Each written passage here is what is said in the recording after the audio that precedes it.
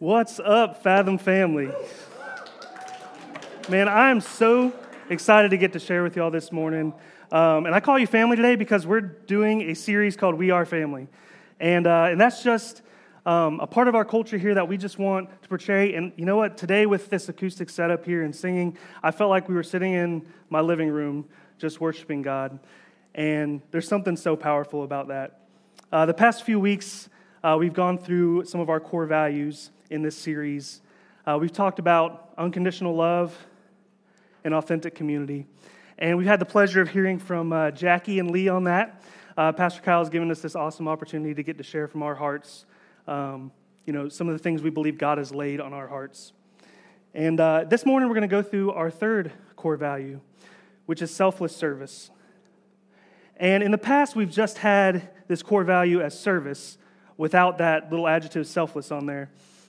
And about a year or two ago, we decided that it was very important for us to be able to explain to everybody that this isn't just a service in general. This isn't just serving people and then hoping that, they serve us back. It's not this transactional type of service. Instead, it's a service that's completely selfless. And growing up, I played a lot of sports.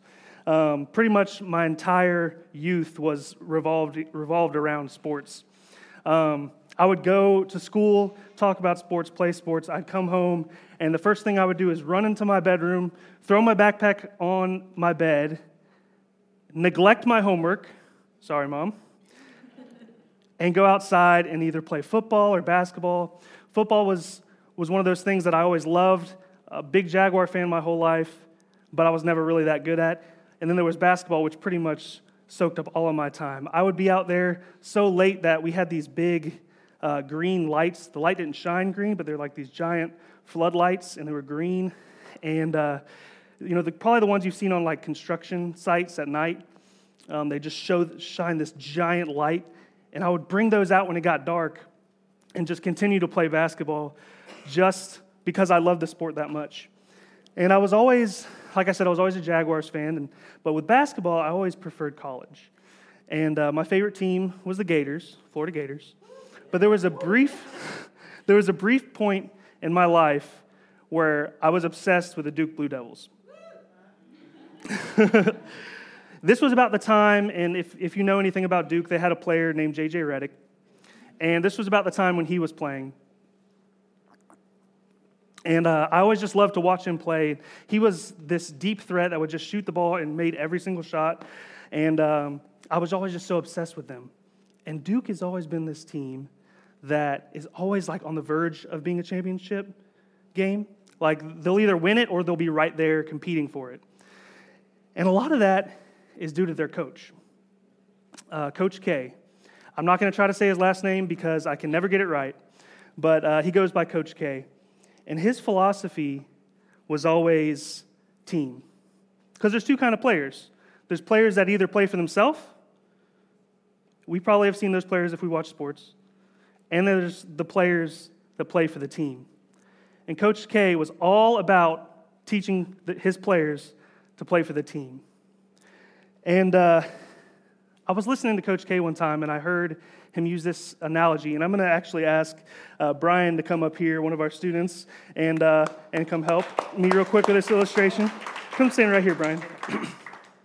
So Coach K is talking about what a team really is, and he uses this example of throwing a punch. So just so you know, disclaimer, I don't approve of just punching teenagers unless they annoy you enough, and then it's okay. So that's pretty much how student nights go. We just have boxing matches, and that's pretty much it. So, Brian, what I want you to do is I want you to make a fist and try to punch me. No, don't actually try to punch me.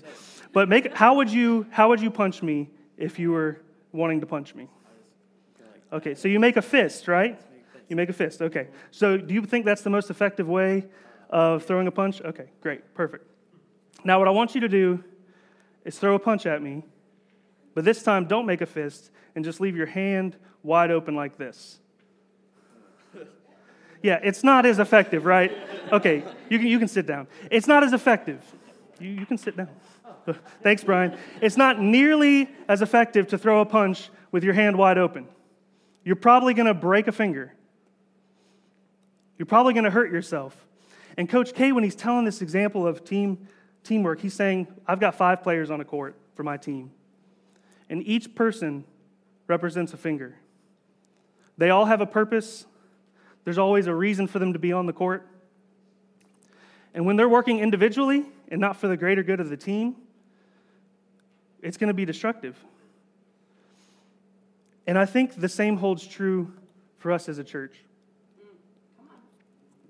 When we begin to try to be individuals, when we're serving God, we're serving others, and we're not paying attention to those around us, we're not serving and diving deep into their lives in service, it's destructive to the church. That mindset is destructive to God's church. And so we need to be a fist. We need to be a fist and move forward in that way. And when I think about someone who exemplifies service in a selfless way, selfless service, I don't think about somebody who led God's people into great victories. I don't think of someone who is a brilliant prophet or writer. I actually think of somebody who's probably overlooked by most of us in the Bible. And that person is King Saul's son, Jonathan. We're going to read real quick from 1 Samuel chapter 18, verses 1 through 4. And just to give you some background real quick, this is the chapter that follows David killing Goliath. So David steps forward, and sacrifices himself and his possible life to kill this giant. Kills him, and goes before Saul, and him and Saul have this conversation, and then it picks up here in 1 Samuel 18, verse 1 through 4. After David had finished talking with Saul, Jonathan became one in spirit with David, and he loved him as himself. From that day, Saul kept David with him and did not let him return to his father's house. And Jonathan made a covenant with David because he loved him as himself. Jonathan took off the robe he was wearing and gave it to David, along with his tunic and even his sword, his bow, and his belt. The first point I want to make this morning is selfless service is part of God's plan. Jonathan was the son of a king named Saul. And by human terms, he was the rightful heir to that throne. If we're talking about how humans see the world and how they saw the world at that time, it was very much expected that Jonathan would have taken kingship after Saul died. But Saul's life didn't give him that opportunity. Saul had a rebellious relationship with God where he just rebelled over and over again, and God decided, you know what? Your family is no longer going to be in this lineage. And so Jonathan is looking at David as someone who he loves, but David is the one who was already given the blessing to become king. He was able to humble himself and serve David, even though he knew he was zipping right in there to take that kingship. When I think about that, man, I get mad if somebody steals a parking spot. I get frustrated when people, maybe get that promotion that you want instead of you. Does it ever come to mind, maybe I need to humble myself and serve? But not only did he serve, he gave him his robe, he gave him his tunic, his sword, his bow.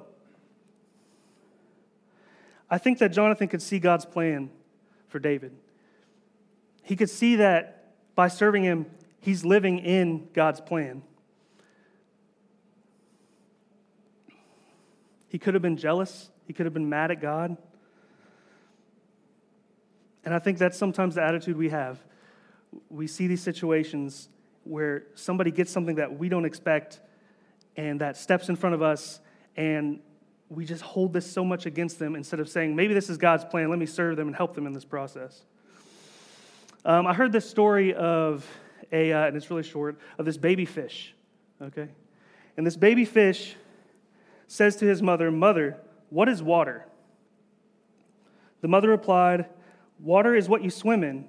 Water is what you're mostly made of. It's all around you. It's everywhere." The baby fish replied, "But I can't see it." Life's most precious things are like water. We just don't see it. But Jonathan saw it. Jonathan saw that God's plan was all around him and agreed to sacrifice himself and his pride for David. Selfless service also shows people Jesus. There's a popular saying in Christian life and phrase and quote that you've probably heard before. It's attributed to St. Francis of Assisi, and it says, "Preach the gospel at all times, when necessary, use words." I've always loved this quote. It's always been something that is very powerful to me. I feel like it's very easy for me to say all this to you. It's very different for me to live it out. And that's not to say that using words isn't necessary. It says when necessary, use words. I do think it's important for the gospel to be proclaimed over people's lives, but it's way more important for you to live it out when you get off the stage, when you get in situations where you're not able to vocalize it. And I believe that really, that living it out, that selfless service, is the first step in evangelism. It's really easy to point at somebody when they're doing something wrong and tell them they're doing wrong and say they need Jesus, but really it's a lot harder to help get down on the level with them and lead them through it. And so often we want to have this judgmental attitude that we're pointing our finger and we're not willing to self-sacrifice and serve them through that process. A study at Stanford University actually showed that random acts of kindness, service, physically affects people. It physically does good for them. In fact, it increases oxytocin. That's the love hormone that increases self-esteem, optimism, and lowers blood pressure. And this is not just for the person receiving the selfless service, but also for the person giving it. It increases energy. It increases happiness. It's a lot easier to be happy when you're serving people. It just creates something inside of you physically when you do that. It makes you happy, and honestly, it makes the person you're serving happy. It increases your lifespan. You live longer when you serve. It increases pleasure, or they call it the helper's high. It increases serotonin. Serotonin is the chemical that antidepressants stimulate. So if you take an antidepressant, its goal is to stimulate serotonin. And serving people and being served increases serotonin. It decreases pain. It decreases anxiety. It decreases depression. And it decreases blood pressure. There's all these helpful things that are physically affected in our lives when we serve and when people serve us. And honestly, quite simply, we need a lot more good in this world. And that comes through serving people. It makes you feel good, and it makes them feel good. And I think that everything good comes from God.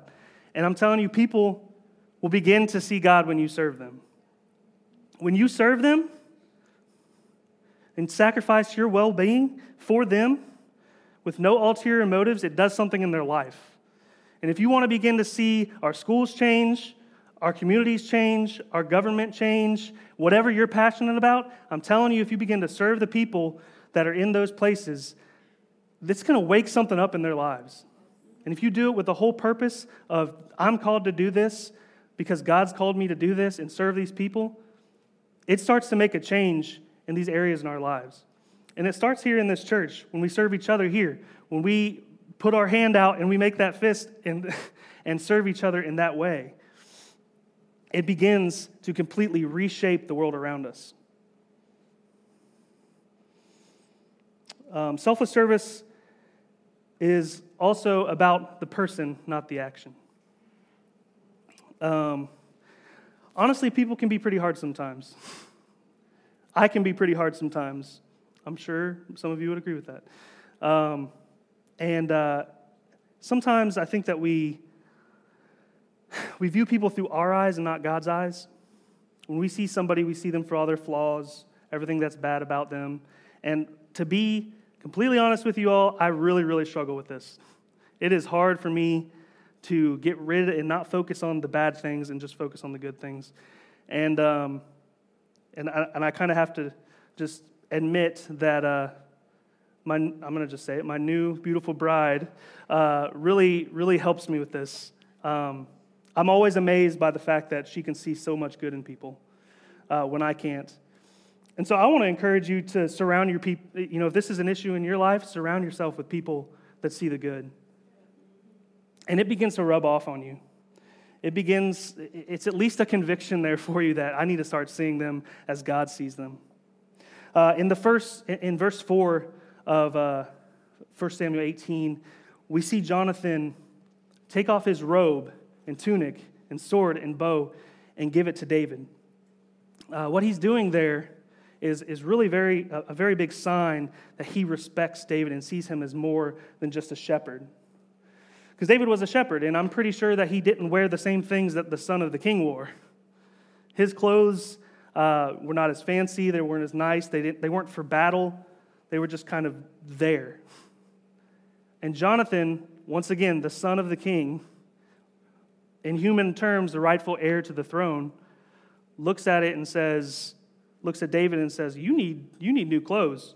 Like, I'm going to give you, you know what? I'm not going to go to the store, just take what I have. Just take the clothes that I have here, and I'm going to lift you up instead of myself. Jonathan saw the person and what he was called to be, and was able to lift him up through that. So this past student night, we had it at our house, and Sophie and I were talking about it before. We were just kind of trying to come up with a lesson that we felt would really reach the heart of the students. Because I don't know if you all know this, but students are going through a lot now. They went through a lot when we were kids. It's even more so now because they are exposed to absolutely everything. Most of them have a device that they put in their pocket that can tell them all the world's problems in the blink of an eye. And it really begins to take a toll on them. And so we were kind of just bouncing ideas off of each other's minds and trying to figure out, how do we show them that God loves them? How do we make sure that they understand this? And I got to thinking about when I was a student myself at about 16 or 17, and I was in a youth group that did this silly little exercise with a plate. Basically what they had us do is write our name on a plate, and we got in a circle, we wrote our name on the plate, and then we passed it to the person left of us, and they had to write one good thing about us on it. And then we said switch, we'd pass it to the next person on the left, they'd have to write something good about the person's name on the plate, and we went all our way around the circle. And I was looking at that, I was like, yeah, man, that'd be something great to do, just kind of make this bond. And but it was missing something. And as Sophie and I were talking about it, she mentioned this big list of ways, titled it "You Are," of ways that God sees people. So not through our eyes, but how God sees us. And so what we had them do is when it got back to them, to themselves, and they have their own name, they had to write 3 ways that God sees them, just how they thought God sees them. And then we had them flip it over, and we read off all these ways that God sees people. And so I want to share with you all some of the ways that Jesus sees, that through Jesus we are seen by God. We're seen as holy. We're seen as dearly loved. We're seen as blameless, chosen, child of God, co-heirs with Christ, royalty, and masterpiece. If we can begin to see people in that way, that God sees you through the blood of Jesus and through Jesus covering everything you've done, we can begin to act in a way that towards them and serve them in a way that is really going to change their lives. We have to see them as the people they are and not the things that they've done. And that is a selfless way to serve. There's nothing transactional about that. There's nothing about boasting yourself up about that. It's all about seeing them through the eyes of God and who God has called them to be. And I think, I just want to ask you, do you look at people that way? Do you look at them and see dearly loved, blameless, chosen child of God? Or do you see them for the things that they've done wrong in their life? That sometimes just holds us back from serving them. And we need to break down that barrier. Selfless service is also Christ-like. It's hard to talk about selfless service and not talk about the most selfless God that we could. To come to earth, for Jesus to come to earth and live a life in poverty, serving every single person he came in contact with. This is the Son of God coming down and serving in such a manner of selflessness. It is hard to even think about talking about this subject without pointing our hand at Jesus.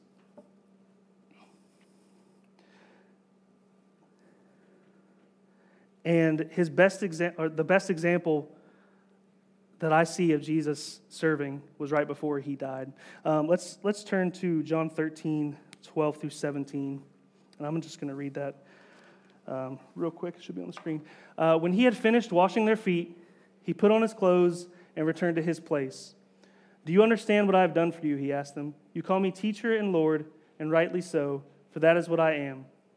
Now that I, your Lord and teacher, have washed your feet, you also should wash one another's feet. I have set you an example that you should do as I have done for you. Very truly I tell you, no servant is greater than his master, nor is a messenger greater than the one who sent him. Now that you know these things, you will be blessed if you do them." Right before Jesus goes and dies, knowing he's about to go and be crucified for us, he does this simple action that speaks so loudly in our face of how prideful we can be. He gets down on his feet, washes his disciples' feet, which is, no one was supposed to do this except for servants, and Jesus does this as a sign and symbol for us to remember forever. That not only was he going to go die for these people, but right before he was going to go die for them, he was going to serve them. He was going to serve them in his death, and he was going to serve them in his life. And that's what he did for us. In verse 15, he says that we should do as he has done. It's clear instructions that we are supposed to serve each other and serve others. I had a roommate in college. His name was Jose.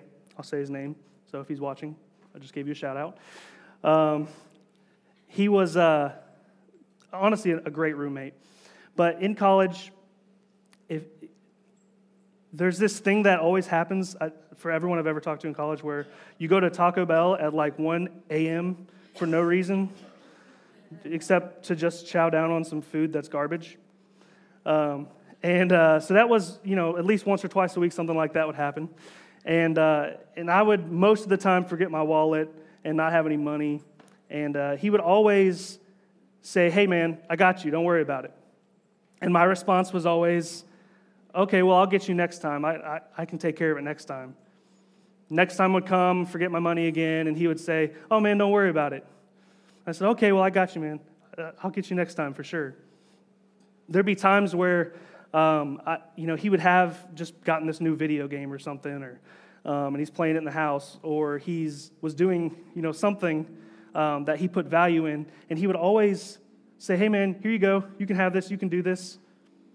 Just such a selfless attitude. And I finally told him, I said, "Hey, man, you got to stop doing stuff for me. You got to stop doing this. You keep giving me these things and expecting nothing in return, and it's starting to make me feel kind of weird. Like, I just want to pay you back." I said, "Why do you keep doing this?" And he said, "Because I love you, man." And that really is just a moment in my life where I realized service has nothing to do with what they're going to do for you, but it's all about what God's going to do through that service to their life. And when we begin to say, hey, I don't want any recognition for this, I don't want to don't even tell anybody I did this for you, please. I just want this to be about you and what God's going to do in your life. And we truly mean it. We don't just say it to sound, good. It really changes lives. And it has 100% changed my life when people have done those things for me. I've been in tough situations where I just needed help. I just needed somebody to do something for me, just to serve me just a little bit. And when it's happened, it's flipped my world upside down. It really does point you directly to Christ. And so this morning, I just want to ask you, where are you in this? Is this a spot that you're struggling? When you serve people, are you just sitting back and waiting for that response, that recognition? Or are you serving because you know that when you serve, you point people to Christ? That the world needs more of Jesus. The world needs more of Him shown through you. When you accept Christ, you're given this amazing, amazing freedom. But with that freedom is this responsibility to be Christ-like, to share Christ with people. And I think sometimes we just completely forget about that part of it. And this isn't a works-based Christianity. I'm not talking about that. But when God does something in your life, man, you should want to share that with others. You should want people to hear that good news and see more and more and more people coming to Christ and seeing their lives changed. Whether it's someone coming from an addiction, whether it's somebody who just ticks you off, maybe it's a family member you haven't talked to in 10 years. How can you serve those people? How can you go into their life and just say, hey, what can I do for you? I know that our relationship hasn't always been good, but man, I'm here to serve you today. My home is always open to you. What are the things that you can do in your life that are just glaring you right in your face? Because, man, it's simple but so complicated. It's simple for me to say, oh, just go serve. Don't worry about yourself when you do it. But man, living it out is tough. And that's why it starts in this room with people around you who can support you in those decisions. That's when we got to make that fist. We got to be there for each other. And we say, hey, I know that this person in my life has been difficult, and I need your help to just give me the clarity that when I serve them, I'm not hurting myself, I'm just pointing them to God. And get by those people who see people that are hurting and have hurt you through God's eyes. God, thank you for this great freedom you've given us, God, this freedom to come to you this morning in our nakedness and the fact that you clothe us, God. Thank you for loving us in spite of our failures and flaws. God, and I pray this morning that everyone in this building can begin to break down that walls that stand between us and others, and that you can work through our lives and the way we serve people to reach this community, God.